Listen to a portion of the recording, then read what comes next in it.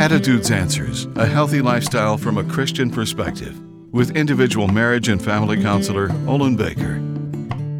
St. Francis of Assisi gave us a formula for managing problems. Where there is generosity and wisdom, there is neither fear nor ignorance. Where there is patience and humility, there is neither anger nor frustration. Where there is peace and meditation, there is neither anxiety or doubt.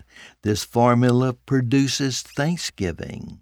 Patience combined with wisdom is the key for managing conflict that steals peace and serenity. Samson invariably reacted spontaneously to his emotions.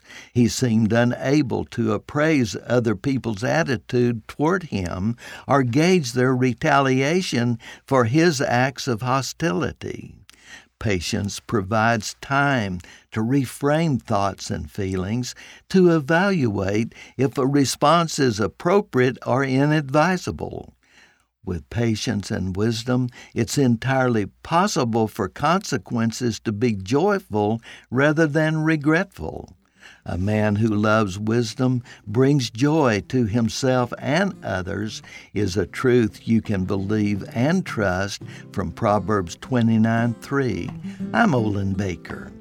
Attitudes Answers, with individual marriage and family counselor Olin Baker, is focusing on the series Building Bridges.